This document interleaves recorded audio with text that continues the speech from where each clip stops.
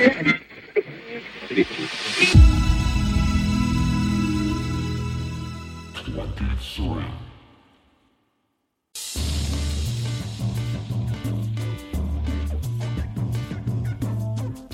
and welcome to Spotlight On, presented by Osiris Media. I'm your host, Lawrence Purrier. Today, the spotlight shines on Shahida Mausi in a very special episode with a very special person, recorded live on July 11th, 2022 in Cleveland, Ohio, at the NIVA 22 conference, put on by the National Independent Venue Association in what was our first live before an audience episode since January 2020 in the before times. Shahida Mausi has brought a sense of mission and advocacy to a life in culture and entertainment. In 1996, Shahida formed The Right Productions, which manages and operates the Aretha Franklin Amphitheater in the heart of downtown Detroit. This unique waterfront venue is the epicenter of live entertainment in the summer for metropolitan Detroiters. Shahida has produced and booked events for luminaries like Wynton Marsalis, Della Reese, Little Richard, Nina Simone, Herbie Hancock, Mary J. Blige, and countless others. She also produced the largest event held during the historic visit of Nelson and Winnie Mandela to Detroit, when more than 50,000 people gathered in Tiger Stadium for a program featuring Stevie Wonder, Aretha Franklin, a 2,000-voice choir, and an array of other artistic and political dignitaries. Shahida also played a central role in creating the African World Festival, which itself serves as the model for the National Black Arts Festival in Atlanta. Shahida is a current or past member of countless arts, cultural affairs, and community boards. She's the past vice chairperson of the Museum of African American History, and before entering the business world, Shahida spent a decade serving as director of the City of Detroit's Council of the Arts, a grant-making, producing, and advocacy agency. Frankly, I suspect I missed a few things in this well-lived life of service, but now I bring you Shahida Mausi.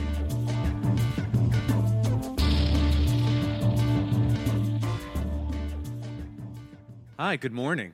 We're the opening act for NIVA 22.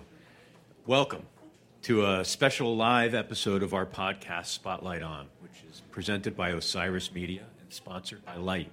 I'm your host, Lawrence Purrier, and a little bit of housekeeping. We have over 100 episodes of our podcast with musicians, business and thought leaders, tech professionals, athletes, writers, journalists, lots of other people on our website, spotlightonpodcast.com.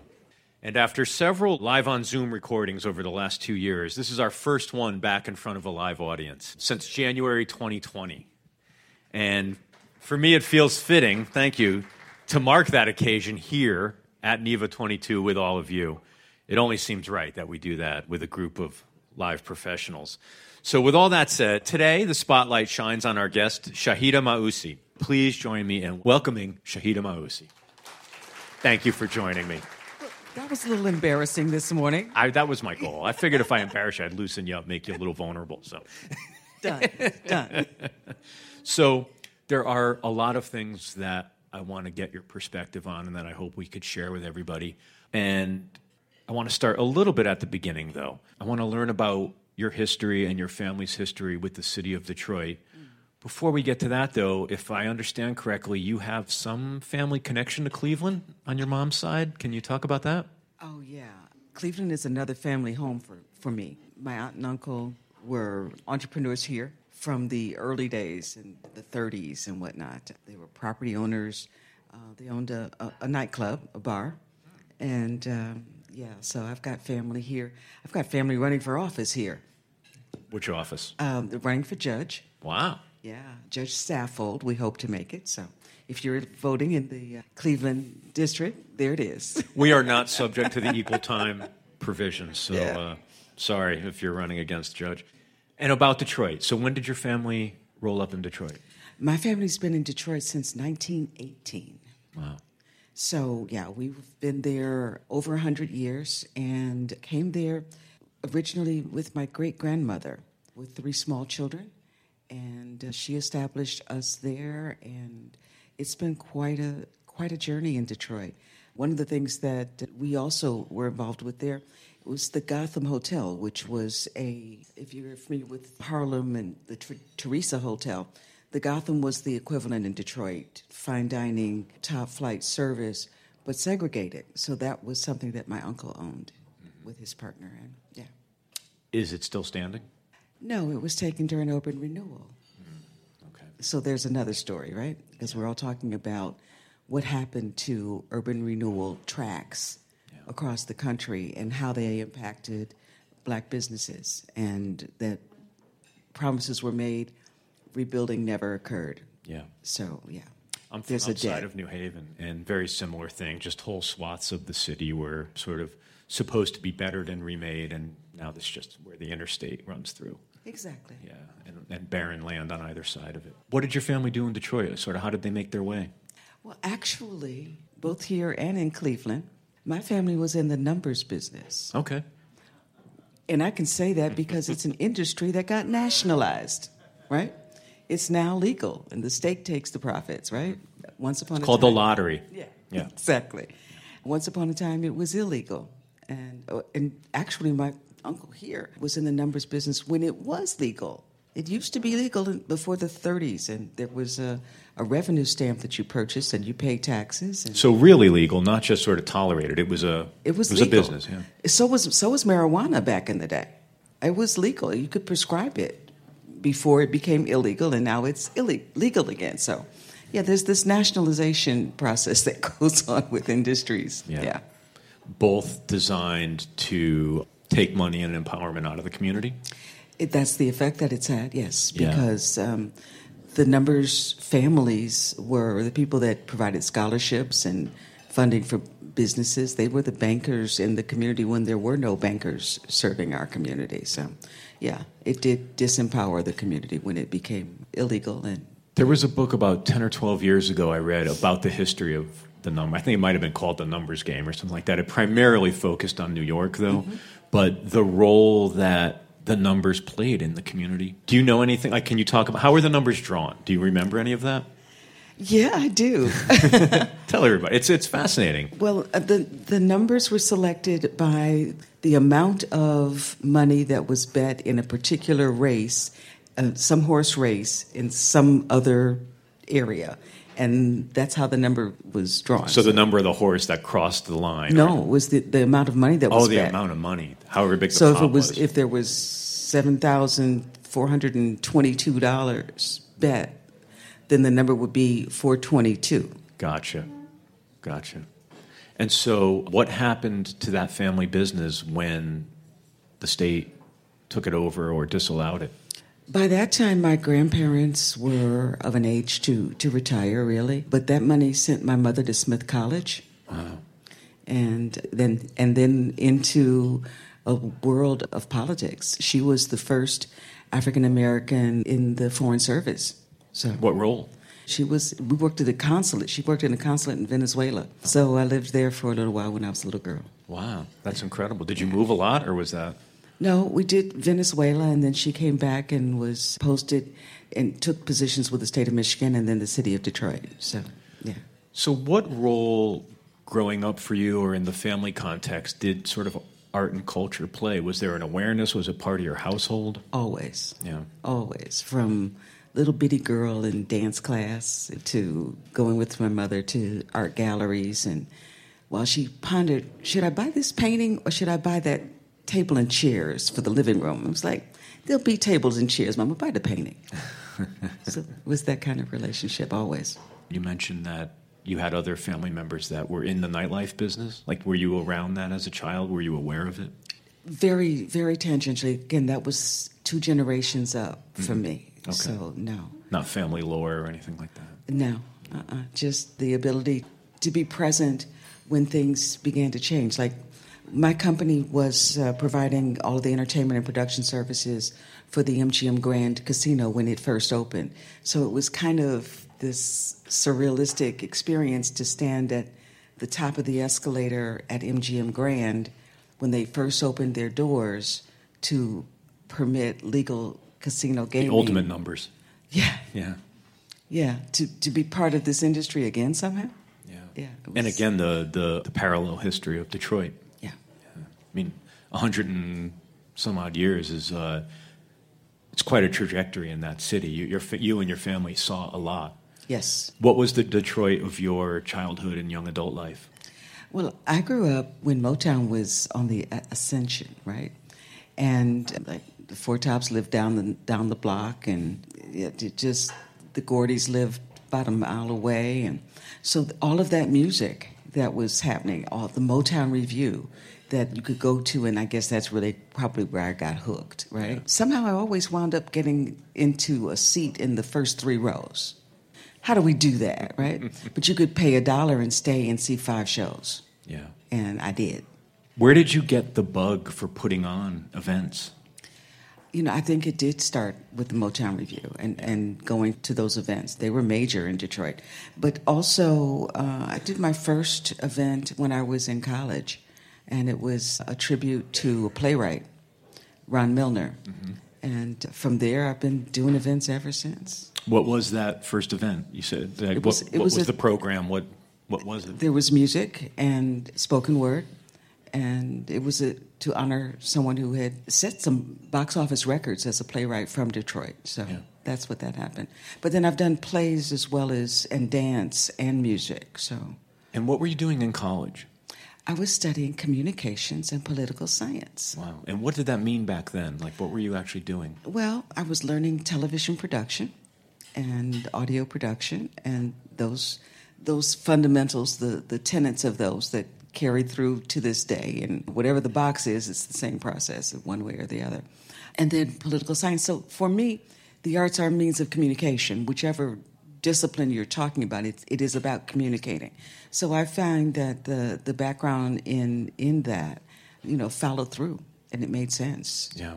And political science, well, like here we are at NEVA, right? That's right, and we're going to get to that. Yes. Tell me a little bit more, though, about the period of time between your service in Detroit, in the political world, and when you left school. What was the beginning of your career? What were you doing initially? The first event that I did coming out of college was another tribute, but it was to Paul Robeson, mm-hmm. to celebrate his 80th, what would have been his 80th birthday, and to learn more about art and politics. Paul Robeson is a case study in what an artist can do and what can sometimes happen to an artist. And I don't know how many people know that story. Feel free. He was a phenomenal vocalist, tremendous voice, and wound up traveling the world as a very celebrated singer, but he was also a political activist. And ultimately, the United States government took his passport, so he could not travel. And during the whole McCarthy era, and shut down his career. So he was only able to survive or to make a living for his family by churches that would host him in different cities across the country. He did a very famous concert up in Peekskill, New York, so that people from across the border in Canada could come and hear him. Phenomenal voice.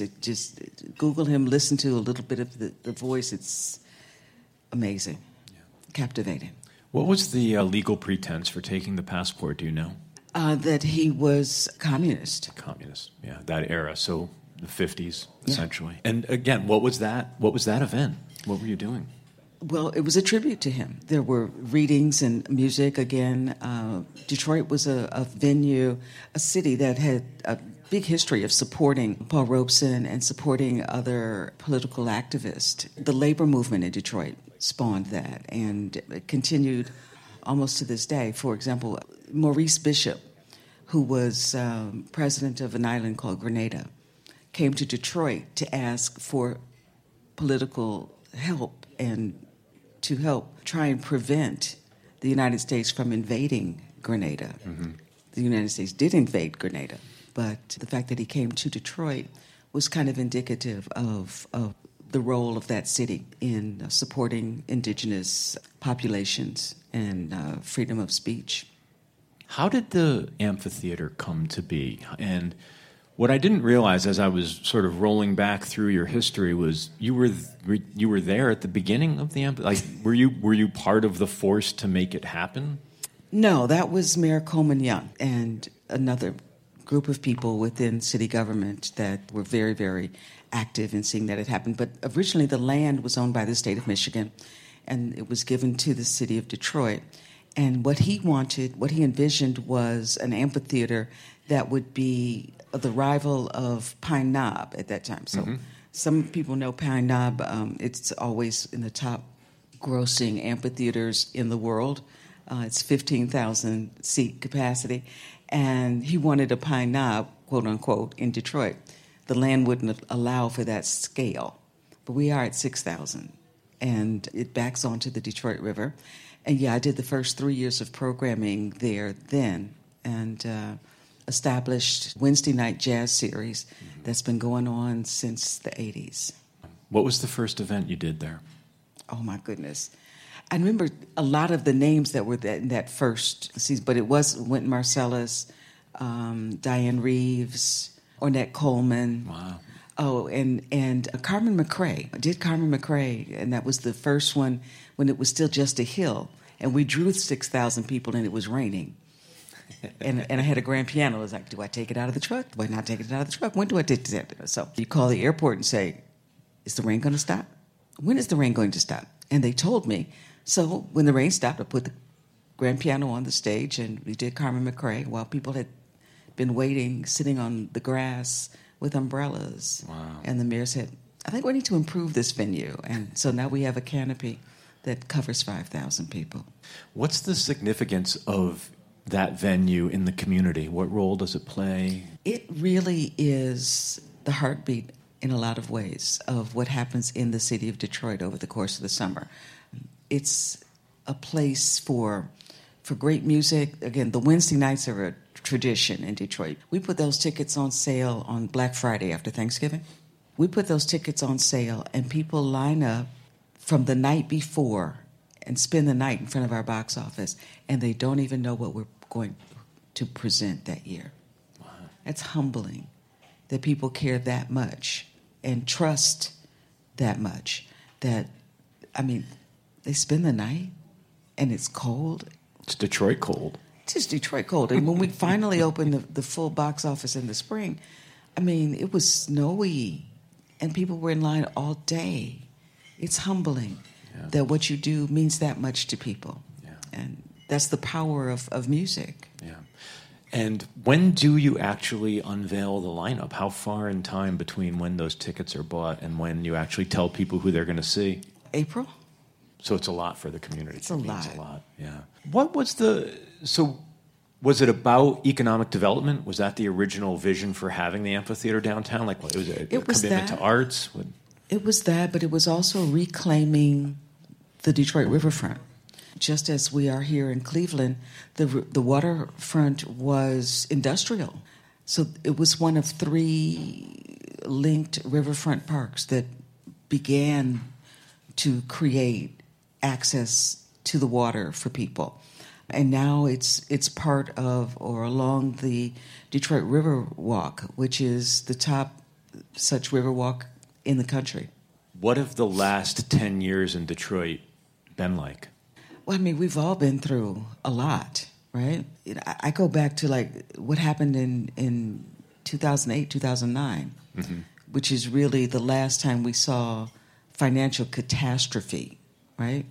That, I think, was a major turning point, not only for us as a company, and it just because we're talking music business, right? We were in mid-season when Fannie Mae and Freddie Mac went down, and people stopped spending money immediately. Yeah. But we had already contracted with all these artists and had tickets on sale, and we had to carry through with that season. But in early August, we're mid-season, and we lost a ton of money and had to build back from that. But the same thing happened to the city because it was the subprime mortgage situation. Right. And so Detroit, that had been such a mecca for home ownership, beautiful home stock, brick, spacious land, it's like a war zone that we went through during that period of time because so many homes were lost and then abandoned, and then it devastated the city. So in trying to come back from that, it was a long haul, and people were doing well, and the city government was beginning to rebuild and focus on what was happening in the neighborhoods, and then of course here comes the pandemic, right? So this concert venue also became we did graduations there. But we also did funerals because you couldn't gather at churches or at funeral homes. So we did funerals. We did big funerals in the amphitheater. Is the city more resilient now as we're heading into sort of now another period of uncertainty, economic uncertainty? What's your prognosis for Detroit? It's my hope that the resilience that the city has demonstrated, the work ethic that was spawned, if you will, from the factories in Detroit, and that's the same work ethic that went into building Motown, right? Or to building music programs in the schools. This was not leisure, this was work. That spirit will be revived and continue, and that it's being passed from generation to generation. I think that's the most important thing. We do have a strong legacy in Detroit, and to see that brought forward is essential to the future of our city. We'll be right back with more of my discussion with Shahida Mausi after this break. And now, back to my discussion with Shahida Mausi. There's a word that I read associated with you many times as I was sort of digging into your background and reading other interviews, and it seems like it's a good word for the city as well, which is hustle. That you're known for your hustle, and it sounds like Detroit needs to be known for its hustle, and that's what's gotten it through. What does hustle mean to you? Overcoming. Whatever's in front of you, keep going, right? I think that the climate contributes to that, right? If you grow up in a cold weather climate, to just get out your door and get to wherever you're going, you've got to go over something. You've got to go through some things, right?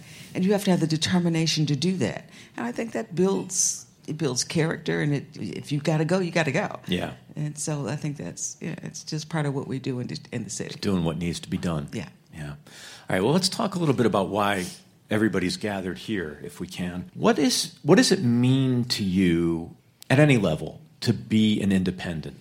For me, it is freedom.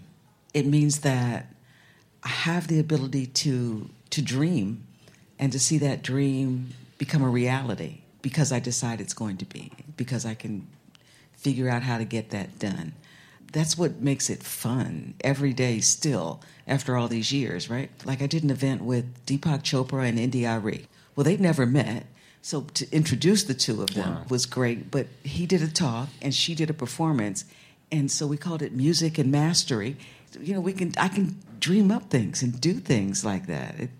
We're going to do something, and I don't know if I can tell this yet. I'm going to tell this. We're working with an organization called the Neighborhood Services Organization, which is a major nonprofit. And maybe this is something that some of the audience may find useful in some way. And we're creating a shelter, if you will, for musicians and for artists, a place where the creative community can get housing and also other services while also being able to do their art, right?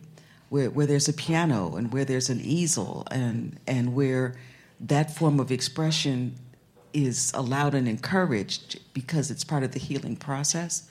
How many of us have known artists that struggle with mental health issues? And how many of them have wound up homeless at one time or another?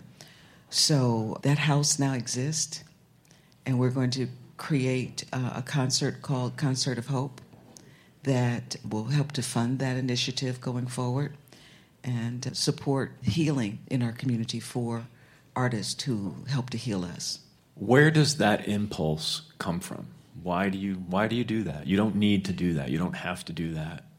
Because it's a need, and it's something that I've seen and experienced. I mean, how many artists? I mean, we all have had experiences with artists backstage, and you know this person is in need of help, right? Or, for example, Kim, who has been homeless and is now a world-celebrated great artist, but he was homeless in the city of Detroit, living in a shelter. It's part of our community, and we are citizens of the community. So why not? If you see it and you can do it, it was something I always wanted to see happen, but I didn't have the money to do that, right? Or that expertise. But when I said that was a need to the right person, she said, "Oh, we've got a house. We can do that. We've got the service providers. We can do that. We can dedicate this to artists. And it made me cry. Can you elaborate a little more then on what types of roles, beyond producing great events, beyond just the uplift that a community gets from having a night out or having arts come to their town, how do you see the role of an independent producer, presenter, venue in the community? You know, you talked about the things you did during the pandemic. I mean, hosting funerals, there was a need, I guess. Yeah. How important to the fabric of the community are the people here and what they do beyond just providing entertainment? Being part of the community, being a living, breathing part, and knowing your community is quite different than being a corporate entity that is distant from the people that you're trying to serve, right? It's not cookie cutter. It's indigenous and it grows. But again, to be of the community, who else knows it better? Yeah. Right? Yeah. And what do you think the opportunities are going to be over the next X months or years as we're facing, again, a lot of uncertainty in our communities? What types of things do you think can be done? Well, I think you can't unring the bell. Niva was the bell, right? This gathering is historic. It's important. And we're never going to not know each other again, right? We're never going to be in a position where we don't know who else to call, who might have some insight on what we're trying to do. This gathering, this group of people, of independent, committed individuals with a voice now and the ability to have discourse, and is just a phenomenal new wave in this country. And I don't think it's going to go away. I think it's something that we're blessed to have and will get stronger. Your point about we're never going to not know each other again is interesting. I can remember some of the early conversations when the organization was first formed and people saying just that, like they were always so busy with the grind and with the hustle and with the booking and getting the roof fixed and all the stuff, keeping staff, that they never really talked to their colleagues except maybe once or twice a year at a convention or something. There was no time and impetus to do that. You sort of knew you were part of a community, but you didn't really feel that there was that community everywhere. You didn't know what was going on in Greensboro or wherever else. And I wonder, what ramifications does that have for you day to day? Like, do you feel it? Is it inspirational? Does it, like, how do you leverage that? Well, one of the things that we did during the maddening days of 2020 was we began to talk with other Black promoters across the country. And actually, we wound up forming an organization called the Black Promoters Collective. And this year launched two of the top 10, according to Pollstar, tours of the country.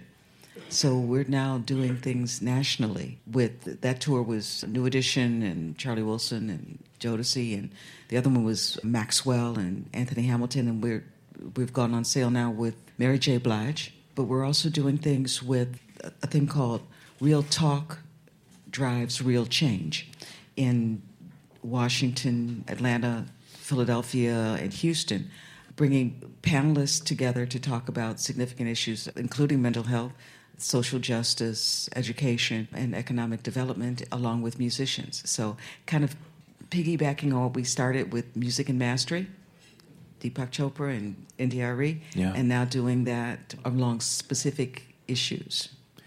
Were you aware of the breadth and depth of talent out there in the Black promoting community, or did it take the collective to raise your awareness around that?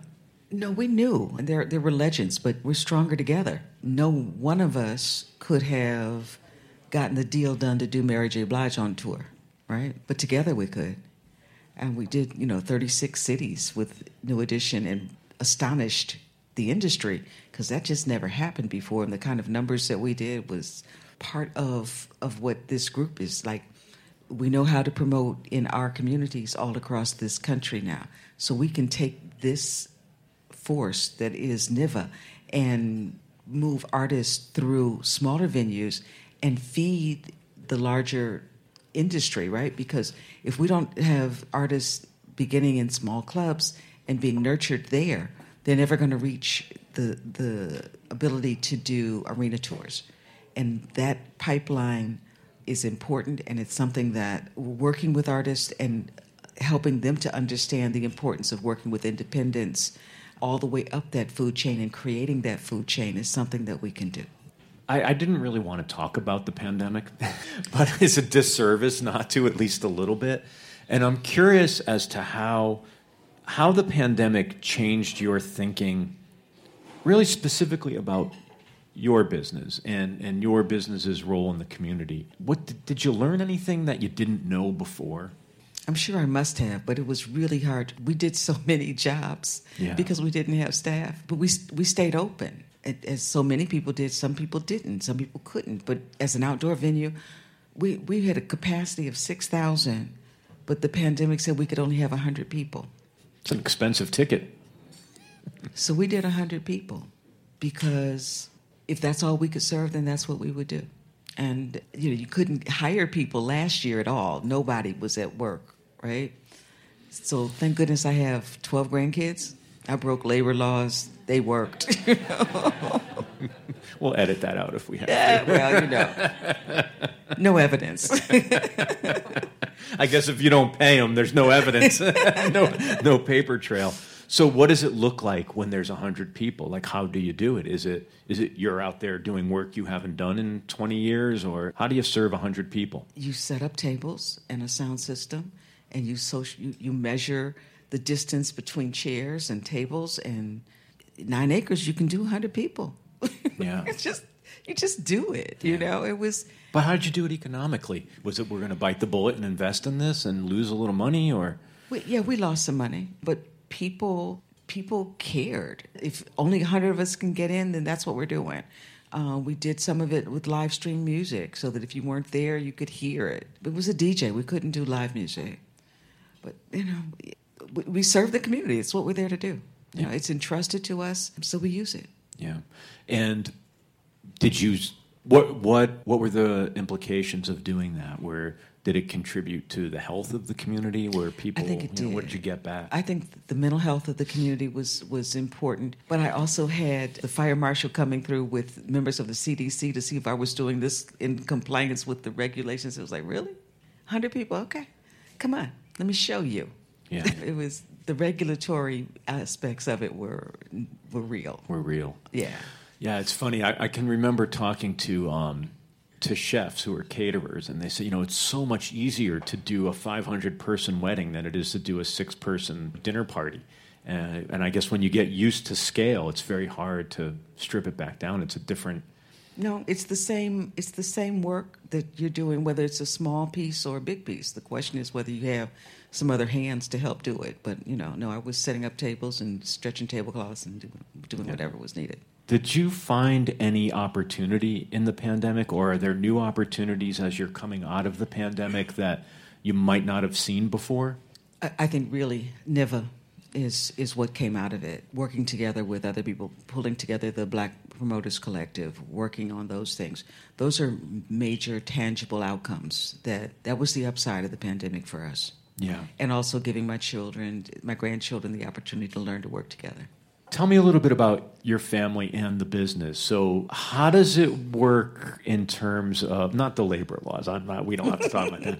How does it work in terms of the interest and the aptitude? Is it you're coming to work in the business, or is it you have to fight your way in? What's that dynamic?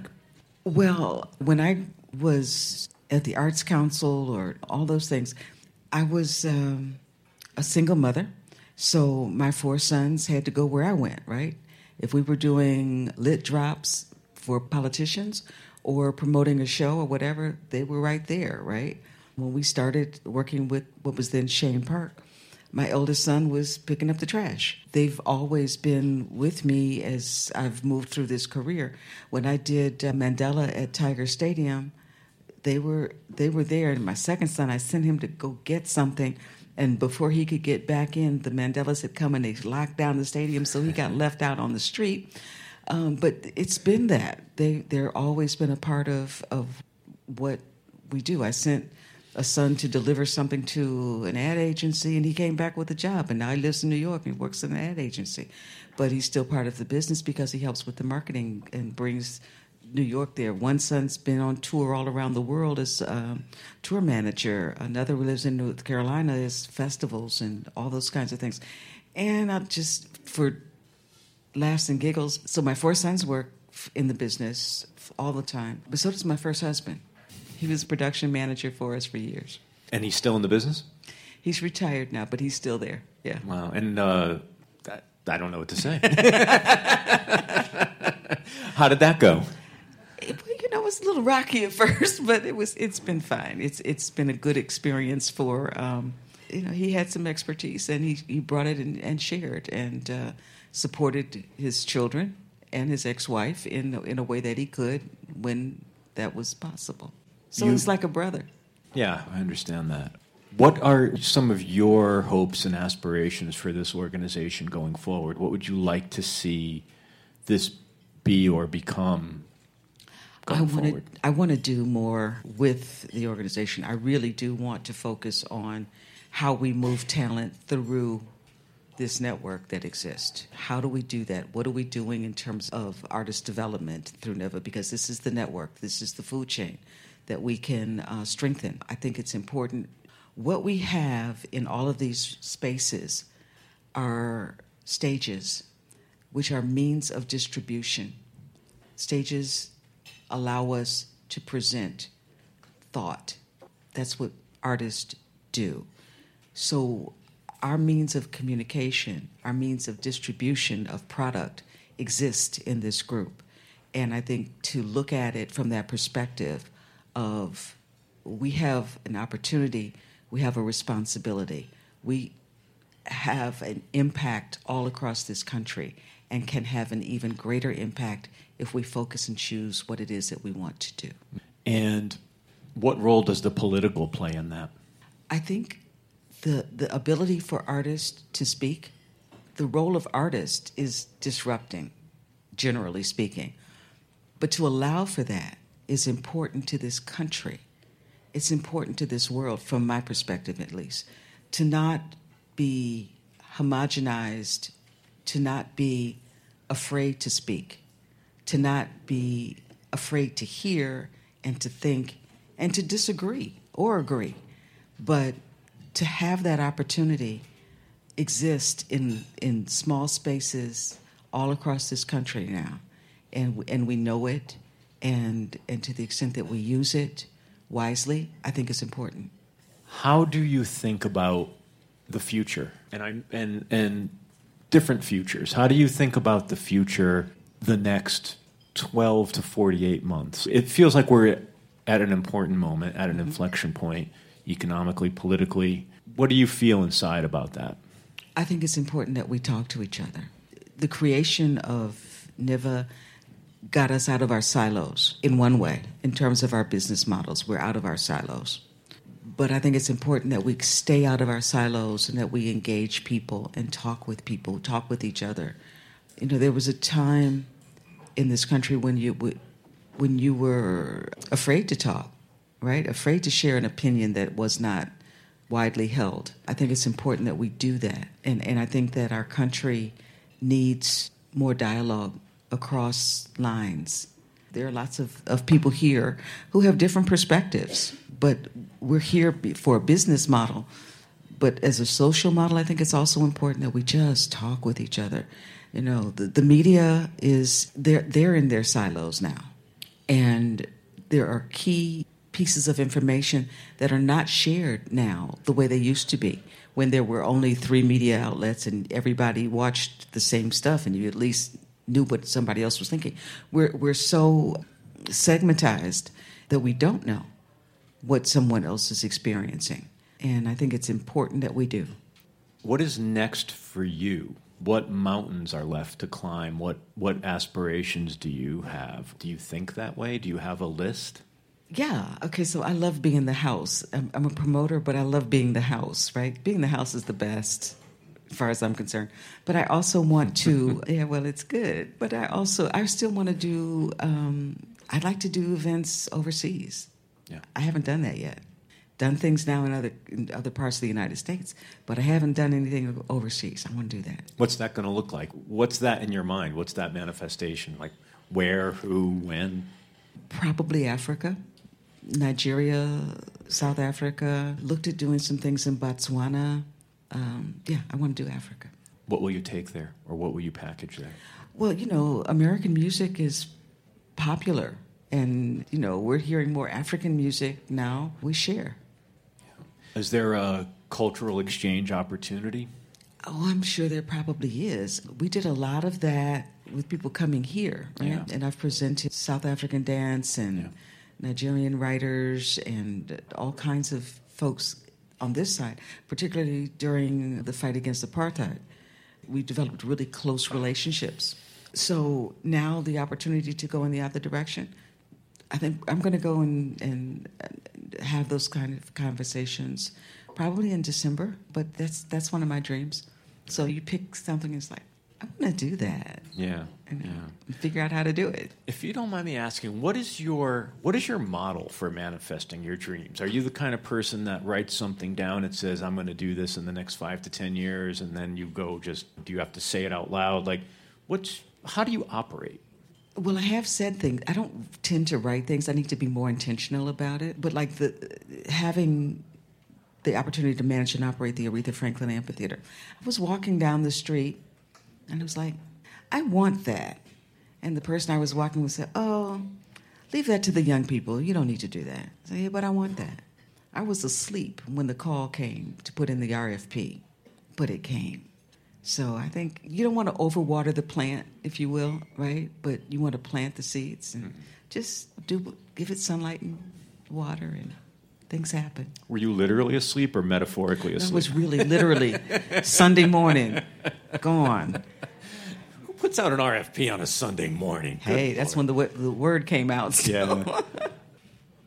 Are you a music fan still? Yes, I am, but I'm also mindful of, when your avocation becomes your vocation. Yeah. So when it's You time lose a hobby? Yeah. Yeah. You can't go to a show and not count the seats and look at the parking lots and the production and all of that. Yeah, you lose that part of it. It has to be a really, really special event, like going to see Michelle Ndegeocello. That will get you out of your professional head. Do you ever go to anybody else's events just as a civilian? Figure out a way to buy a ticket, go stand in line, go do the thing? See, buying a ticket. Yeah, good luck figuring out how to.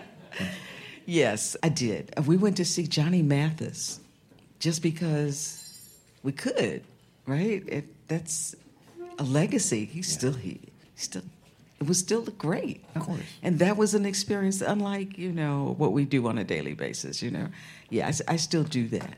I went to see James Taylor. Yeah, I'm going to do that just because I can.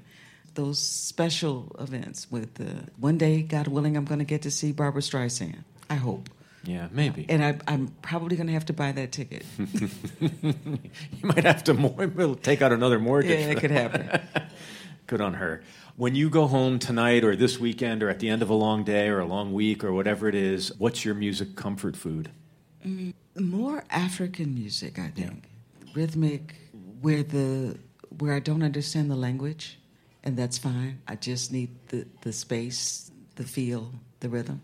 I would love to talk more about that with you, but I was given the signal that our time is winding down. There's so much more I'd love to explore, and I'm going to probably rope you in on that another time. But thank you so much for getting up early and coming over here and making time to do this. It's really a pleasure to talk with you, and thank you so much. It's a pleasure getting to know you a little bit as well. I have lots of questions for you, so I get well, to be you know the what? I'll interviewer do your next time. podcast. Okay. We'll get you started. Deal.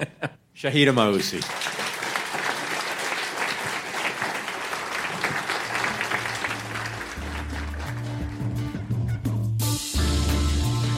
Thank you so much, Shahida Maussi, and everyone involved with NIVA 22. And thank you for listening to Spotlight On, which is presented by Osiris Media and brought to you by Light. Executive producers are Lawrence Purrier, Ant Taylor, Brian Brinkman, RJB, and Matt Dwyer. Spotlight On is produced by Craig Snyder, with post-production by Michael Donaldson and theme music by Q Burn's Abstract Message. If you like what you've heard, please share us with a friend and leave a review on your podcast platform of choice. Visit us online at spotlightonpodcast.com or at spotlightonpod on Instagram and Twitter. Thanks for listening, be safe, and stay in touch.